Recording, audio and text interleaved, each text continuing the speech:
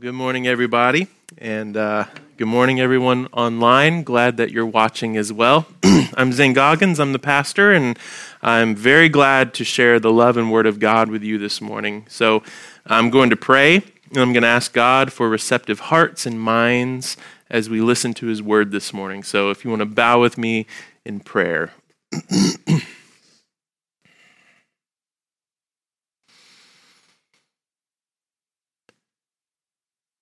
Father, I ask for eyes to see and ears to hear and hearts that receive your love and your word this morning. I pray that everything I made up or everything that came out of my brain won't be remembered by anybody else's. And I ask that everything you have to say to us this morning would not just be received with gladness and joy, but also shape us into the image of your Son, Jesus Christ, so that the world may know who he is. We love you. We ask for the grace to love you more. In Jesus' name, amen. Sorry if I clear my throat a lot this morning. It's just that time of year, I guess. But we are in the lectionary, and we're orienting our patterns and stories around the patterns and stories of Jesus. And so far, we've seen amazing miracles. We've traveled with Jesus and the disciples up a very high mountain, and were illuminated by his transfiguration. And we've been exposed to some teachings on forgiveness, some of which are easier to digest than others. And in all of these interactions that we have with Jesus, I feel like we're learning that we always have something to learn about him and his kingdom. We can't master Jesus. It doesn't exist. He's always going to challenge us in ways that we think about ourselves, that we think about our church, about our world, about his kingdom. And these words that we read from the Bible are 2,000 years old, but every week they tend to surprise us, or they tend to challenge us in some kind of way.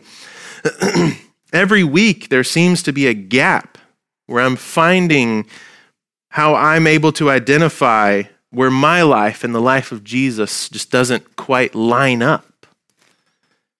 And maybe you're feeling that as well, where on some level, the more and more we read about Jesus, the more and more you feel like you need to pay attention to how you think and act and to accept the reality of his kingdom over the ones that demand all of our attention all of the time. And if you're feeling that, even a little bit, it's a good thing. Every week we pray that God's love and God's word will shape us more into the image of his Son. And this is what shaping looks like. It looks like noticing those small incongruencies in our life and being purposeful about allowing God to make us more congruent with his life. It's about allowing our faith to become the real and expressed thing on the outside. My personal hero, Eugene Peterson, he puts it this way. He says, "The Christian life is the lifelong practice of attending to the details of congruence. Congruence between ends and means. Congruence between what we do and the way we do it. Congruence between what is written out in Scripture and our living out what is written. Congruence between preaching and living. Congruence of the Word made flesh in Jesus and our life lived." If the words of Jesus are still surprising you, that's good. Together, we're going to spend a lifetime of being surprised by him, and together we're going to learn how to keep being shaped and molded into his image rather than any other image. So our text today from the lectionary is one of those texts that surprises a lot of people. It's one of those texts where a lot, and I might dare to say most, people in our culture will find some incongruencies when we read and what we believe and how we act. And today we're getting a parable from Jesus. His teachings, He's teaching the disciple about what the kingdom of heaven is like. And this is something that Jesus teaches on a lot, probably because his kingdom is so different from all the other kingdoms that we like to submit ourselves to, the ones that we accept as normal. In chapter 13 of Matthew, there are 7 parables dedicated to what the kingdom of heaven is like. And throughout Matthew, there's 23 parables in total. And all of them, in one way or another, teach us what his kingdom is actually like. Not the way all the other kingdoms that we submit to are like, but what the true kingdom is like. And it's because it's so different that his kingdom surprises us a lot.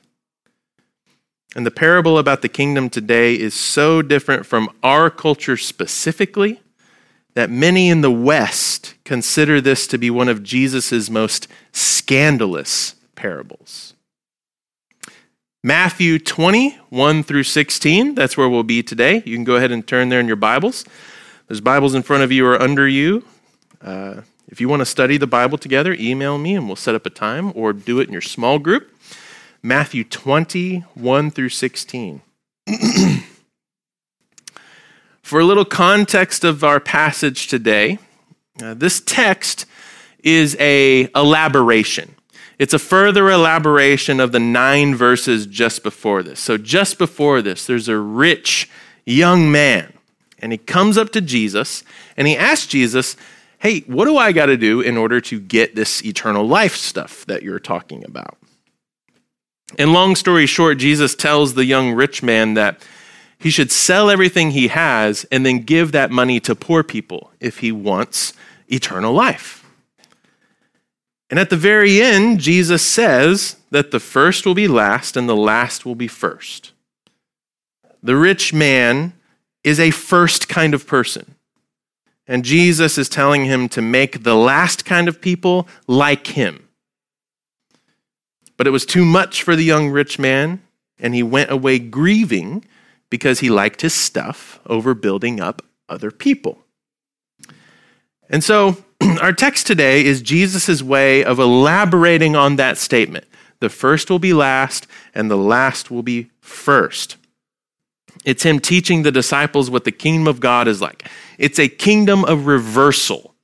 It's a kingdom of opposites, where first kind of people become last and last kind of people become first. And so we're going to see what that means to Jesus. And ultimately, I think what we're going to see is that the kingdom of God is not a fair place. And that's exactly how we want it. Matthew 20, 1 through 16. I'm reading from the New Revised Standard Version this morning. For the kingdom of heaven is like a landowner who went out early in the morning to hire laborers for his vineyard. After agreeing with the laborers for the usual day's wage, he sent them out into his vineyard. And then he went out about 9 o'clock in the morning. He saw others standing idle in the marketplace, and he said to them, you also go into the vineyard, and I'll pay you whatever is right. So they went. And then he went out again about noon, and then about 3 o'clock, and did the same thing. At about 5 o'clock, he went out and found others standing around, and he said to them, why are you standing here idle all day? And they said to him, because nobody has hired us. So he said to them, you also go into the vineyard. And when evening came, the owner of the vineyard said to his manager, call the laborers and give them their pay, beginning with the last and then going to the first. When those he hired about 5 o'clock came, each of them received the usual daily wage. Now when the first came, they thought that they would receive more, but each of them also received the usual daily wage. And when they received it, they grumbled against the landowner, saying, these last worked only 1 hour, and you have made them equal to us, who have borne the burden of the day and the scorching heat. But he replied to one of them, friend, I am doing you no wrong. Did you not agree with me for the usual daily wage? Take what belongs to you and go. I choose to give to this last group the same that I give to you. Am I not allowed to do what I choose with what belongs to me? Or are you envious because I am generous? So the last will be first, and the first shall be last. You can probably see why so many in the West call this parable scandalous. This one sort of goes against our Western sensibilities, that we earn what our work produces. Most of us either have a job or have had a job. So we all know the expectation is that most of the time you and your employer agree on a yearly wage, and then by the end of a full year of working, you will have earned that full amount that you both have agreed upon. That's normal here. And for the most part, that's been normal throughout time, whether you're in the West or not. We earn what we work for. That's what the kingdoms we live in say is normal. But this isn't a parable about our kingdoms. This is a parable about the kingdom of heaven. In this parable about the kingdom of heaven, we can imagine that it's December 20th. And two people have been working at the same company doing the same job, except one of them's been there since January 1st, and one of them got hired yesterday on December 19th. And at December 31st, they both get paid a full year's salary. Imagine if that happens where you work. Do you think that middle and upper management would get a few complaints? I think many of us are going to answer yes to that, because someone getting paid a year's salary for 10 or 12 days worth of work isn't really considered fair. There's a sense of justice that rises up in us that says, earning what you worked for is fair. Getting any more, or especially getting any less, is unfair. We like things to be fair. And this parable is scandalous because Jesus is making it feel like the kingdom of heaven is an unfair place. And the reality is, it is. The kingdom of heaven is an unfair place. The kingdom of heaven is not your employer. There is no compensation and benefits plan in the kingdom of heaven. The kingdom of heaven isn't like our kingdoms where you earn what you work for. What Jesus is telling us is that the kingdom of heaven doesn't work the way that you and I would set it up. Is God fair? No. And that's exactly the point. Generosity isn't fair. Generosity is generous. Grace isn't fair. Grace is gracious. But do you know why I think most of us really think that this parable is so scandalous? I think it's because we never really seem to identify ourselves as the latecomers. There's no need to raise any hands, but when we read this story, how many of us imagined ourselves as one of the workers who worked all day? Right? We never seem to imagine ourselves as the ones who were hired late in the day who nobody else would hire. And if that's the case, then the reason this parable is actually scandalous is because this parable is exactly for us. Those who get caught by the story of this parable are the ones who consider themselves to be longtime veterans of the kingdom of heaven. Why are we like that? Who says you're an all-day worker? You see, this parable only becomes scandalous when we start to think a little bit too much about ourselves.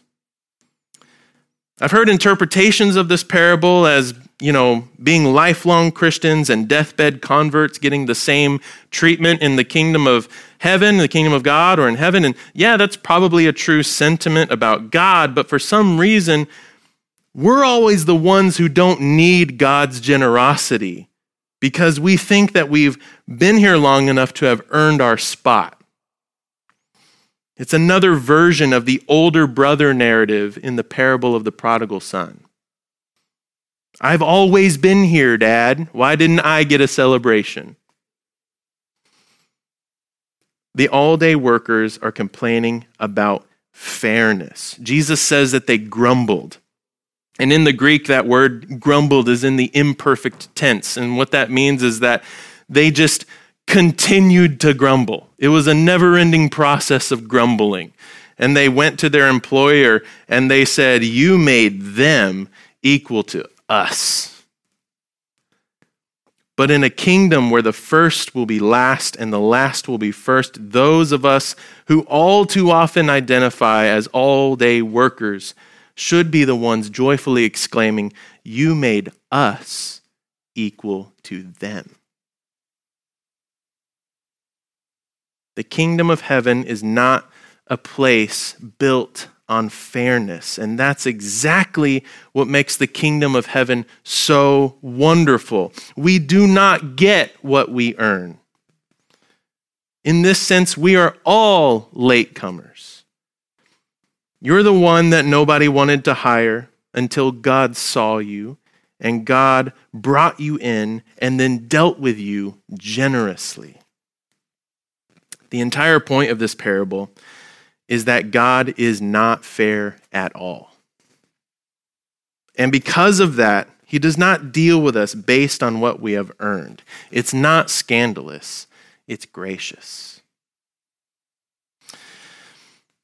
When we talk about the kingdom of heaven, we're talking about a kingdom that is foreign to the natural self. It's foreign to all the other kingdoms that we live in. More often than not, God's kingdom stands in direct opposition to the kingdoms that we like to submit to. Think of all the great parables of Jesus.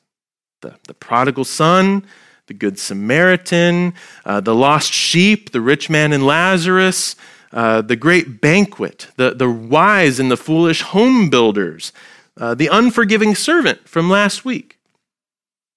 That's just to name a few. Think of how many of them describe a kingdom that is very different from ours. They're all portrayals of what it looks like to live an alternative reality. Not a theoretical reality, a true alternative kingdom to live inside of. And in each portrayal of this alternative kingdom remains one constant theme. The ruler of this alternative kingdom is absolutely good. Despite how odd, different, challenging, and impossible this kingdom seems, there's very little doubt that within all the oddness and the difference and the challenge and the impossibility, the truth about God is that God is good. One of the biggest questions that we must ask ourselves when we read through the parables of Jesus, maybe even this parable in particular, is would we really, really, really want God any other way? I mean, yes, it's really hard to live such an alternative life, and oftentimes I wonder just how possible it even is. It's not easy to look like Jesus and constantly be challenging our definition of what good is, but would we really want God any other way than good? And I know that seems like a silly question. Of course we want God to be good. We want God to be good, but good according to what we think is good. Oftentimes we want God to agree with us or act in a way that we would act.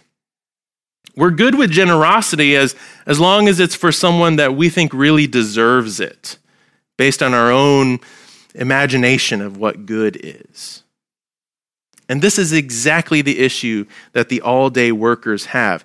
They have their definition of good. It happens to benefit them rather than others. They want a definition of good based on merit.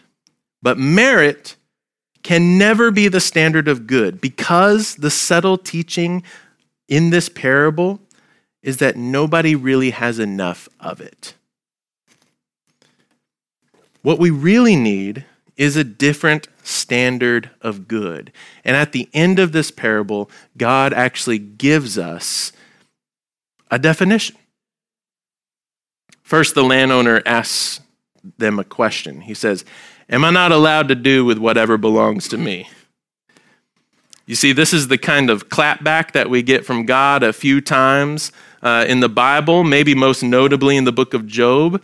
In the book of Job, he falls on hard times, and he starts to question the goodness of God, something that God actually welcomes all the time, contrary to popular belief. But in this instance, God also speaks up for himself and says things like this in Job 38, "Brace yourself like a man, and I will answer you." The Christian life and the Bible itself has always made room for questioning God. If anyone tells you differently, they haven't read the Bible. God welcomes our doubts and our questions and our suspicions about whether or not we think God is living up to our standards of good. That's fine and appropriate to do. But we also see in Scripture that when we do raise questions, we should maybe expect a response. So the landowner responds by sticking up for himself. And then the landowner asks another question, one that's a little more revealing. The landowner says, "Or are you envious because I am jealous?" Or because I'm generous. Are you envious because I am generous? That word generous is actually just a translation choice by the translators into English in the NRSV that I read and in the ESVs in the pews. They chose that word generous because it kind of helps us understand the point of the parable a little better, but the Greek word is agathos. It's one of those elementary Greek words that everybody should kind of know, agathos. In this context, it can mean generous, but the word just literally means good. Just means good. It's the Greek word for good. Are you envious because I am good? This is why we need a different definition of good from the thousands of definitions that you and I can come up with. Because the all-day workers were not just objecting to generosity. They were objecting to what is good. Not their definition of good, but real good. God is reversing our expectations of good. God is telling us that if we get too used to thinking of the kingdom of heaven as something that we can earn our keep in, then we are going to be radically disappointed when the entire world is reconciled back to God.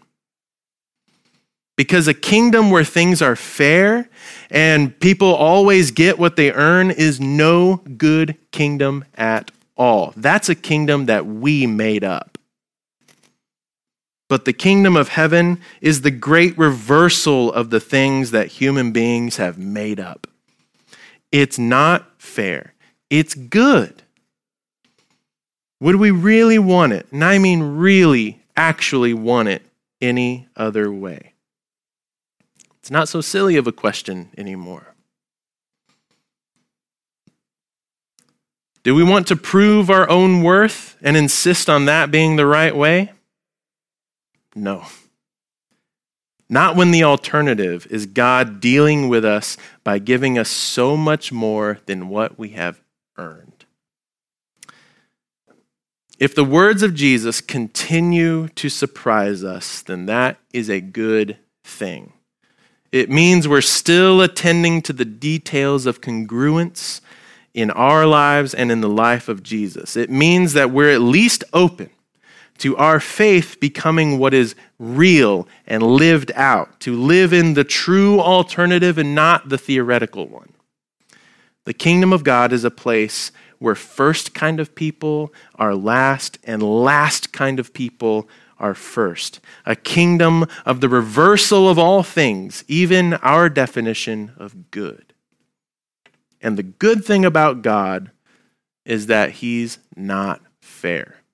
He's good. Let's pray, and then we're going to have communion together as a family.